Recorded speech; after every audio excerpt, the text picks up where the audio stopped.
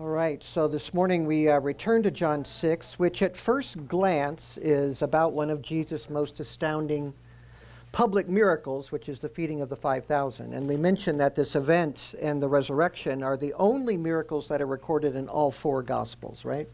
So it's a big one.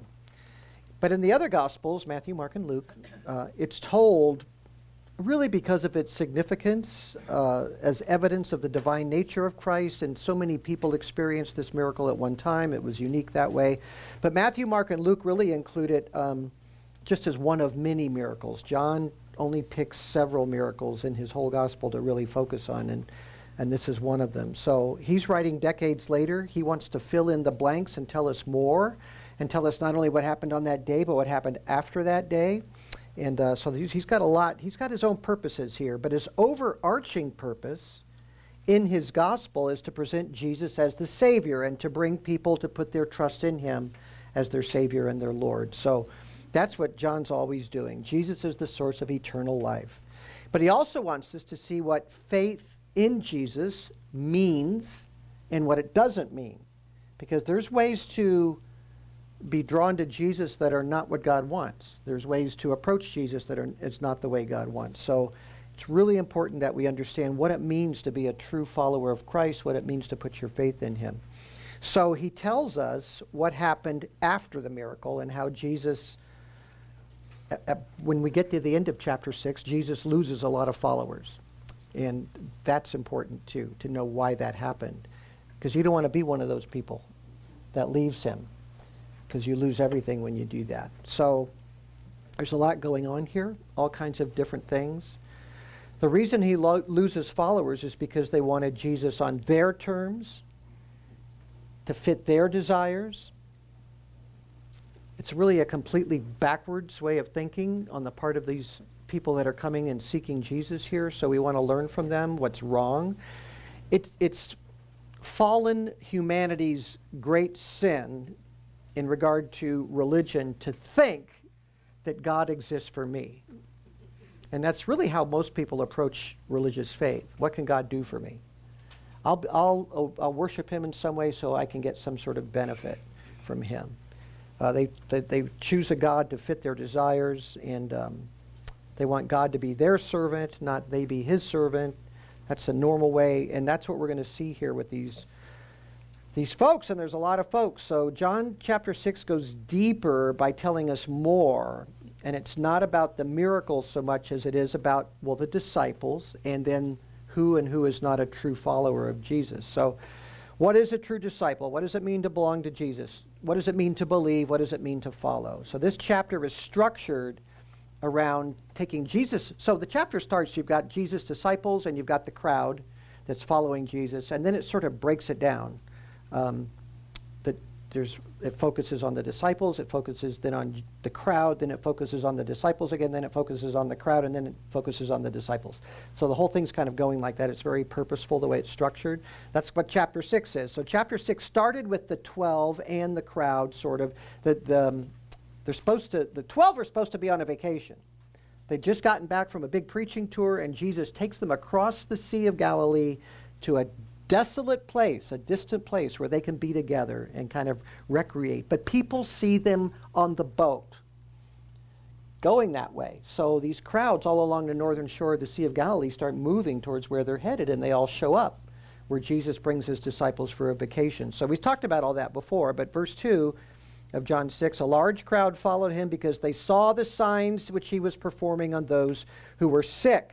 So the crowd comes to the place of rest, for them, supposedly a place of rest. And instead of saying, Jesus could say, folks, I'd love to help, but I'm on vacation.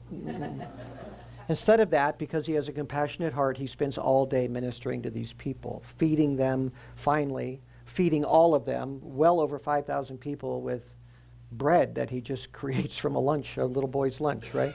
So it's a miracle. It's a grand miracle, the most widely witnessed miracle of all the miracles, the feeding of the 5,000. And last time we talked about this dangerous idea, this dangerous notion that arose among the crowd, these Galilean followers who came to seek Jesus. And it's in verse 15, actually.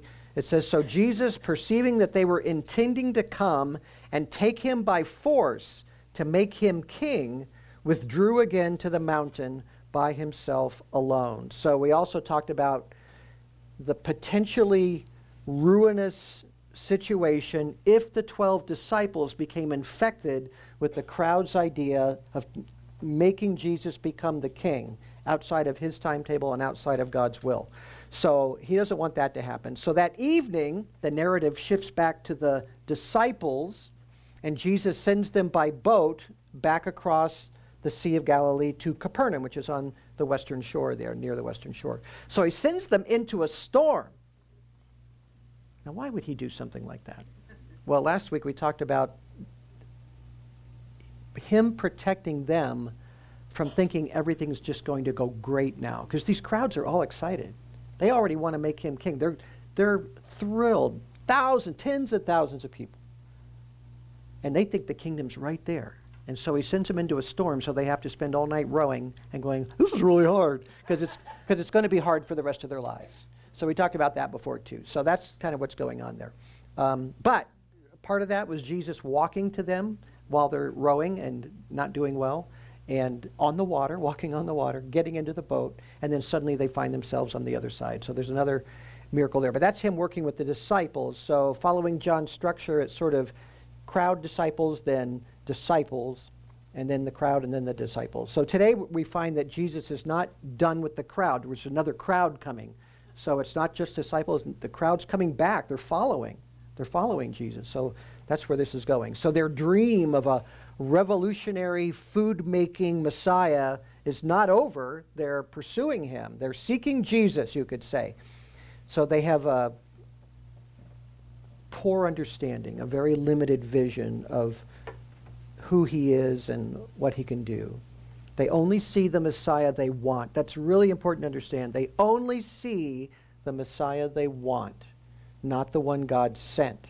So let's get into the story here. We'll pick it up with the crowd on the eastern shore of the Sea of Galilee. So meanwhile, back on the eastern shore, so the disciples get to the western shore, and meanwhile, that next morning,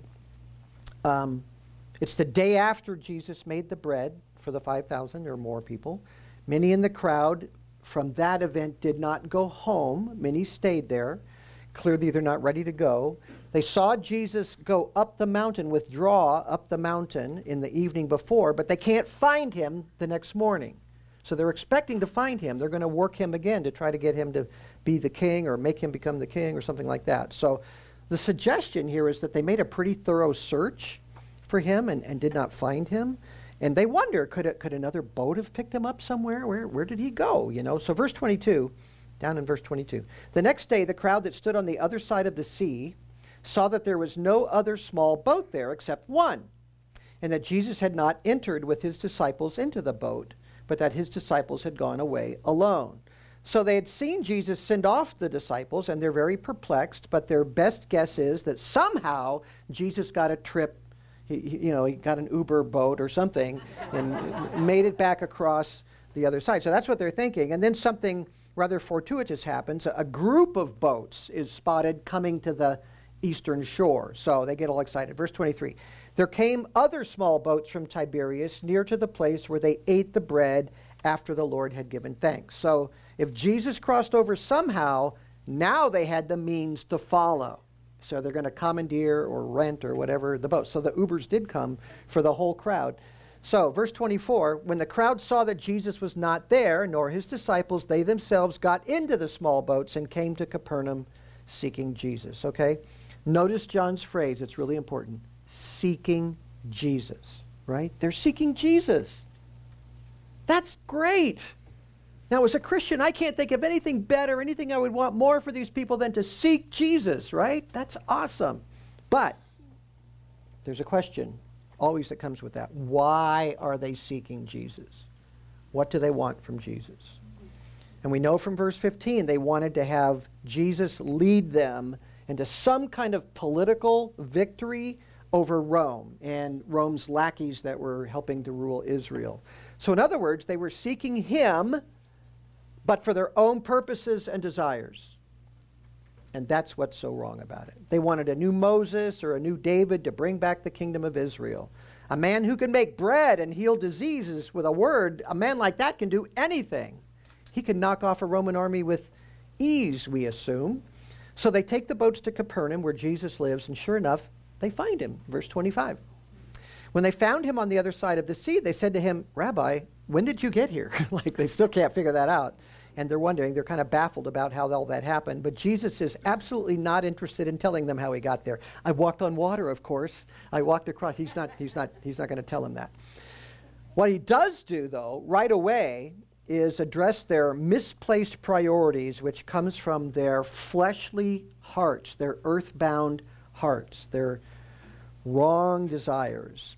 He knows why they've come, what they want, and he knows what they need. Did you know that sometimes what people want is not what they need? Sometimes. Ever been that person?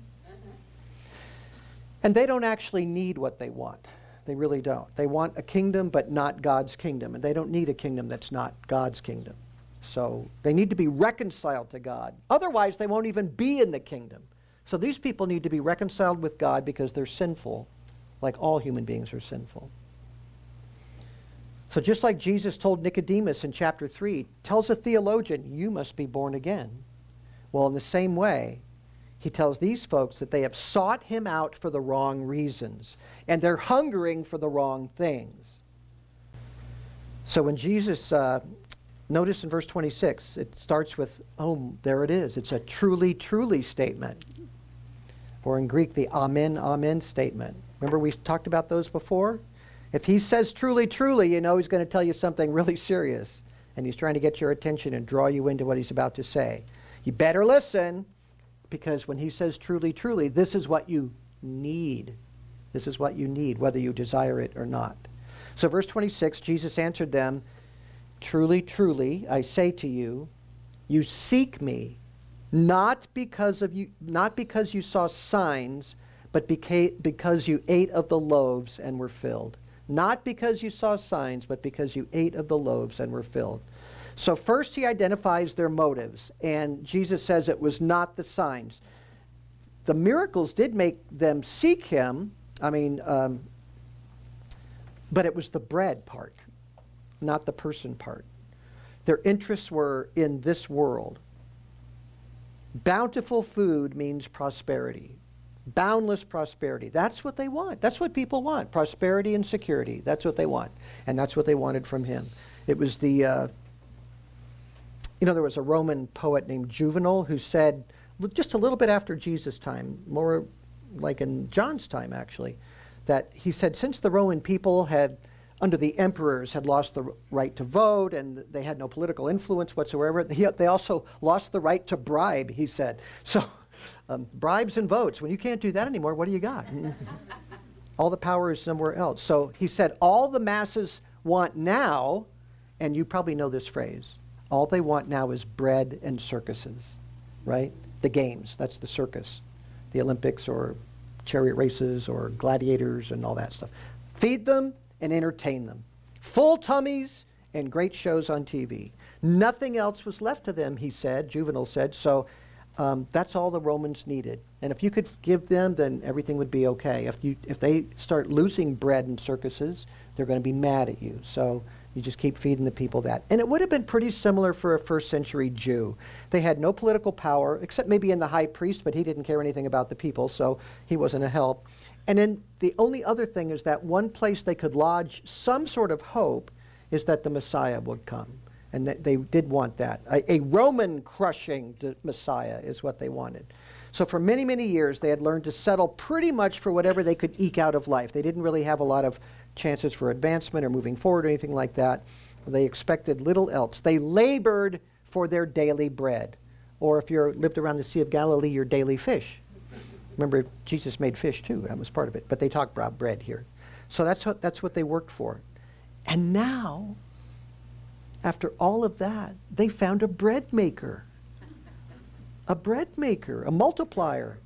And one of such power that they thought certainly somebody with that kind of power can free them from their oppressors, overthrow them, drive them out. But you know what?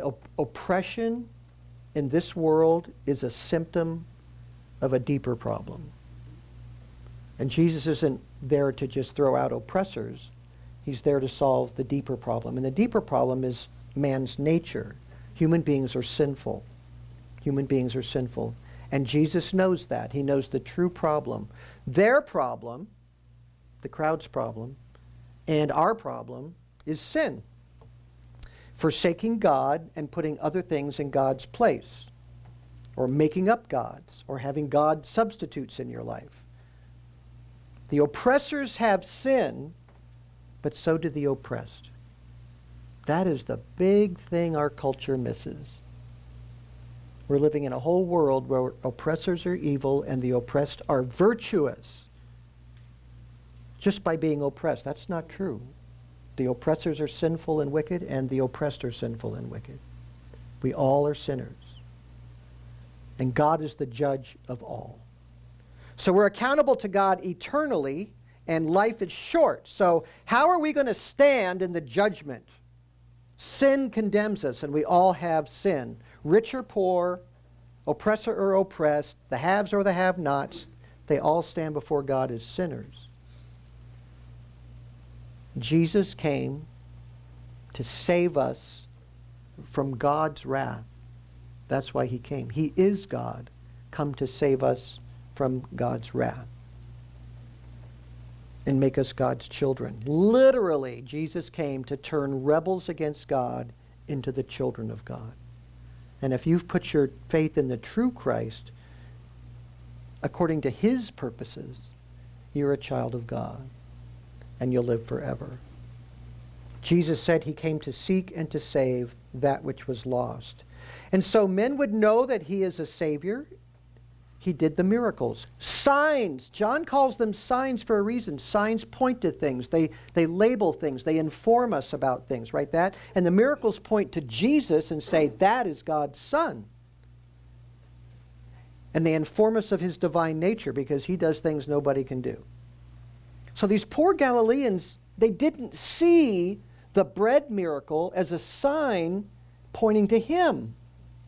They didn't see it that way, but that was the whole purpose of it. They just saw it as a way, if they can get a hold of this guy, to have their tummies perpetually filled. That's what they wanted. That's all they care about. So Jesus says, you seek me not because you saw signs, which point to me, but because you ate of the loaves and were filled. So now Jesus is going to try to elevate their understanding, lift their eyes to grasp the infinite blessing that God has brought to them in him. This is their opportunity for life. So look at verse 27. He says to them, do not work for the food which perishes, but for the food which endures to eternal life, which the Son of Man will give you. For on him the Father, God, has set his seal. That's one of the richest exhortations in the whole Bible. It's all there. This life will perish. This life is short. It's fragile. It's declining. Our end is death. So labor then, he says, work for what brings eternal life. Eternal life is within your grasp. It can be attained. So Jesus, the Son of Man, will give them freely food that secures them for life everlasting. They work for this bread that always leads to death. In fact, we eat at our house, we eat killer bread. If you really think about it, there's a theological meaning behind that. But is that what it's called, killer bread, that Costco stuff? It's yummy, but it's actually made by a former prisoner, so for some reason they call it killer bread. It's very good. But you know what? When you eat killer bread, it kills you. It's not that it kills you itself, it's just that you're going to die anyway. That food is not going to keep you alive. It doesn't grant you life eternal in any way, shape, or form. He will give food that conquers death, he says. And they hear that. They hear him say it. Well, this is a God thing then. There must be some task or some ritual or some rule that brings us this food that leads to life. So verse 28, they said to him, what shall we do that we may work the works of God? It sounds like a great question. And Jesus' answer to their question, which is really John's theme throughout this whole gospel, all the way through, verse 29, Jesus answered and said to them, "This is the work of God." You want to know what to do? This is what you do. This is the work of God, that you believe in him whom he has sent. That's it. Faith in Jesus, the sent one, is the fundamental thing. Sinners cannot do things to make up for their sins. All they can do is put themselves at the mercy of Christ, humbly coming to him by faith. That's all they can do. That's all you and I can do. Faith alone saves, because faith joins us to Christ. And when you're joined to Christ, well, Martin Luther said it this way, you're so joined to him that your sin becomes his and his righteousness becomes yours. You're like glued to him. And there's a transference that takes place. He takes your sin upon himself to bear it, to bear the wrath of God, and he gives you his righteousness, so God sees you as righteous. Even if you're a sinner, he sees you as righteous, because it's Christ's righteousness that is given to you before the throne of grace, before God's throne of judgment. So faith alone saves because it joins us to Christ. Romans 5:1, therefore, having been justified by faith, we have peace with God through the Lord Jesus Christ. Peace with God. No wrath, no judgment, no anger. Romans 8:1, there is therefore now what? No condemnation for those who are in Christ Jesus, right? Justified by faith, which you so eloquently talked about this morning. Peace with God, no condemnation. All these Galileans have to do is put their faith in Jesus. Should be easy. But their response is really interesting. It's kind of unexpected. Verse 30, so they said to him, what then do you do for a sign? No, now you want a sign. So that we may see and believe you. What work do you perform? Now, why is that unexpected? Because these are the same people the day before he made bread for thousands of people. Not only that, he healed a bunch of people before that. So he was with them all day yesterday, and he saw all kinds of signs. Even the big sign, the really big sign. He made bread and fed a whole giant multitude of people. What a question. They personally witnessed an astounding miracle. And now they're saying, what sign do you show us? So, exactly what sort of sign do they need now in order to believe? What do they want from him now? Well, they tell us what they want, and guess what it is? It's bread.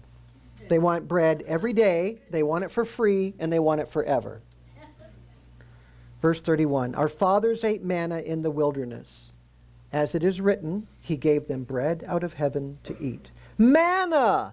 You remember that? Have you read the Old Testament? Manna. That's that miracle stuff. It's like flakes that showed up on the ground. Every morning you'd wake up, and with the dew there'd be these flakes, and you could take it and make bread out of it. And that sustained the Israelites for 40 years while they were wandering. God did that every single day, except Saturday. On Friday, he gave them manna that would last an extra day. And that's how God taught them to keep the Sabbath. So it didn't show up on Saturday, but it lasted for Saturday. Because every day it wouldn't last.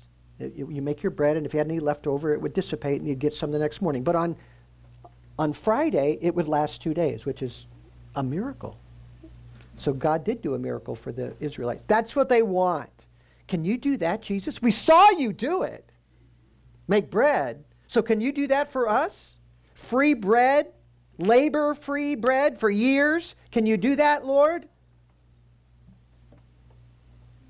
Like Moses. Like Moses. Give us bread. So that kind of thinking calls for another truly, truly statement. Verse 32. Jesus said to them, truly, truly, I say to you, it is not Moses who has given you the bread out of heaven, but it is my Father who gives you the true bread out of heaven. For the bread of God is that which comes down out of heaven and gives life to the world. So for one thing, Moses didn't give them manna. Moses told them about the manna coming from God. God gave them manna, right? Wasn't had anything really to do with Moses particularly. Moses just told Israel. Second, Jesus is talking about something else, not manna, another kind of bread, a different bread. What does he call it? Verse 33, true bread. And this true bread will give life to the world. That is eternal life. That's the eternal life he talks about in verse 27. So Jesus uses the word heaven here 3 times. That's not an accident. This is not earth bread. This is heaven bread we're talking about. It's not earthly in any sense. The true bread is not what you're seeking, but that's what God is giving. But that's not what you're looking for. Now comes the words that separate the sheep from the goats, if you will. People have all sorts of reasons for following Jesus, right? People can get just super emotional and it feels good to follow him. He can bring me good fortune. It's good for my family to be religious. I want God on my side as I navigate through life. Religion makes me feel good, whatever it is. But now comes the moment of decision. Jesus is asking them to make a decision. You can follow him for some physical, social, or psychological need, or you can turn to him as the living God who redeems your soul from death. Though that's your choice. Do I want the comfort of religion, or do I want to be reconciled to the living God? Because I need to be reconciled. Which is it? What am I seeking? So these people are seeking bread. They hear Jesus speak about the true bread out of heaven, and they're all ready for it. Oh, yeah, verse 34. Lord, always give us this bread. Bread forever. They still don't get it. So Jesus drops the bombshell. This is the truth. Verse 35, Jesus said, I am the bread of life. I am the bread of life. He who comes to me will not hunger, and he who believes in me will never thirst. So the true bread is a person. The true bread is a person. Eternal life is in a person. So Jesus' statement here is the first of the 7. You know, John always has 7s of everything. In John's gospel, there's 7 I am statements. You remember when Moses went up into the burning bush and saw God, and he said, they're going to ask what your name is. What's your name? And what does God say? I am that I am. Right, yeah. That's the 10 Commandments version, right? The moving. So he tells him, but I am. That's his name. He's self-existent. He's a self-existent God. So John has 7 times in the Gospel of John where Jesus says, I am something, right? And this is the first one. I am the bread of life, he says. Notice as well in verse 35 that Jesus uses 2 different verbs to explain how anyone can have their hunger and thirst satisfied. One verb is come, and the other one is believe. Come and believe. It's really great that he gives us both. Our bodies hunger for food and drink because we need those things to live. Our souls won't have life eternal unless we have the bread of life, the bread from heaven. So Jesus uses this idea of hunger and thirst to give definition to what it means to believe in him. So verse 35, he who comes to me is synonymous. It's the same thing as he who believes in me. And the reason he does both those words is because people can misunderstand believe as like, oh, I believe. I think it's true.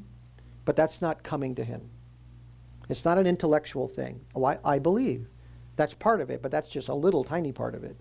The big part is I believe in who he is and I give myself to him. I accept him. I'm coming to him. I'm coming to him as a supplicant. I'm coming to him as one who needs mercy. I'm coming to him as the Savior of the world because I need a Savior. That's what coming to him means. So that's what believe means.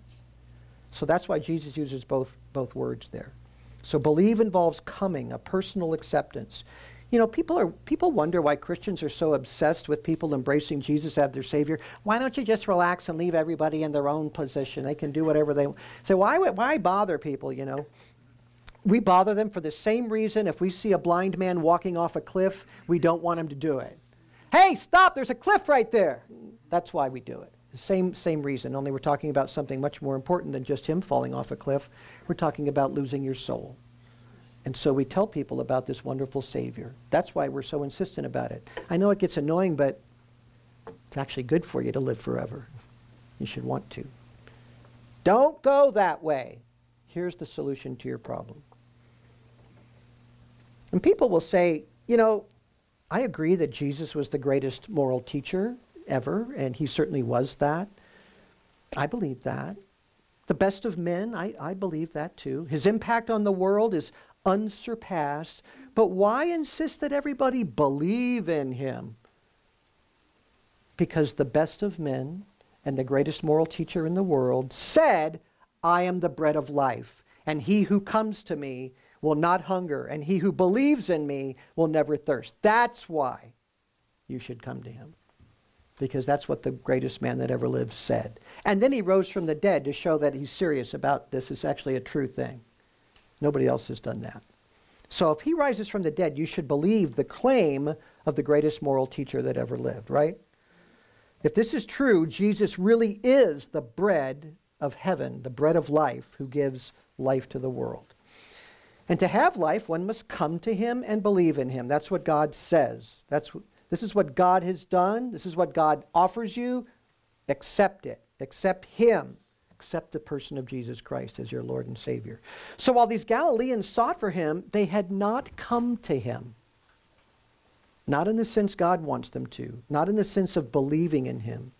They sought Jesus for manna, for bread, to keep their bodies alive a little bit longer. They came only for what he could give for their bodies. They did not come for Jesus himself. Yet he is the bread of life. So Jesus said in verse 26, you seek me not because you saw signs, but because you ate of the loaves and were filled. They did not in any sense seek Jesus for himself as the bread of life. That's not why they were coming. So he has to fix this for them. He offered them. Now, verse 36. But I said to you that you have seen me, and yet you do not believe. So he's just telling them right now, if you want the bread of life, if you want to live forever, you have to come and you have to believe in the one that God has sent. And now he's telling them directly, you don't believe. Because what you're seeking is not what God wants from you. You're putting your faith in the wrong thing.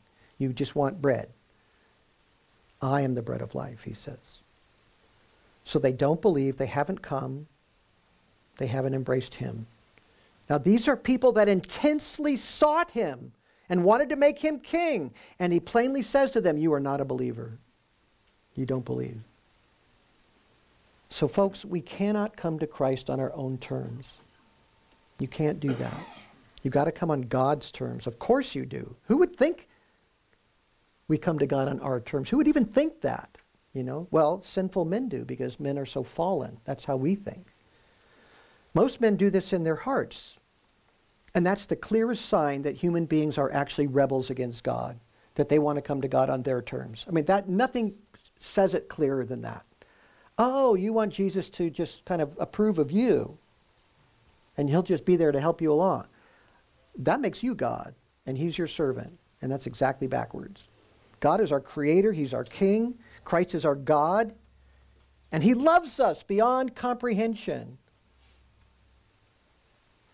Now, in the next section, Jesus is speaking to how these Galileans could have so much truth, so much light.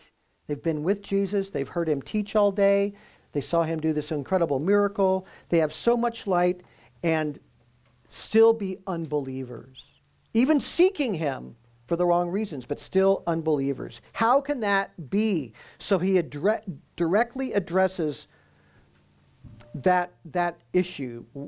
Why some believe and why others don't believe. Why me and not my friend, right?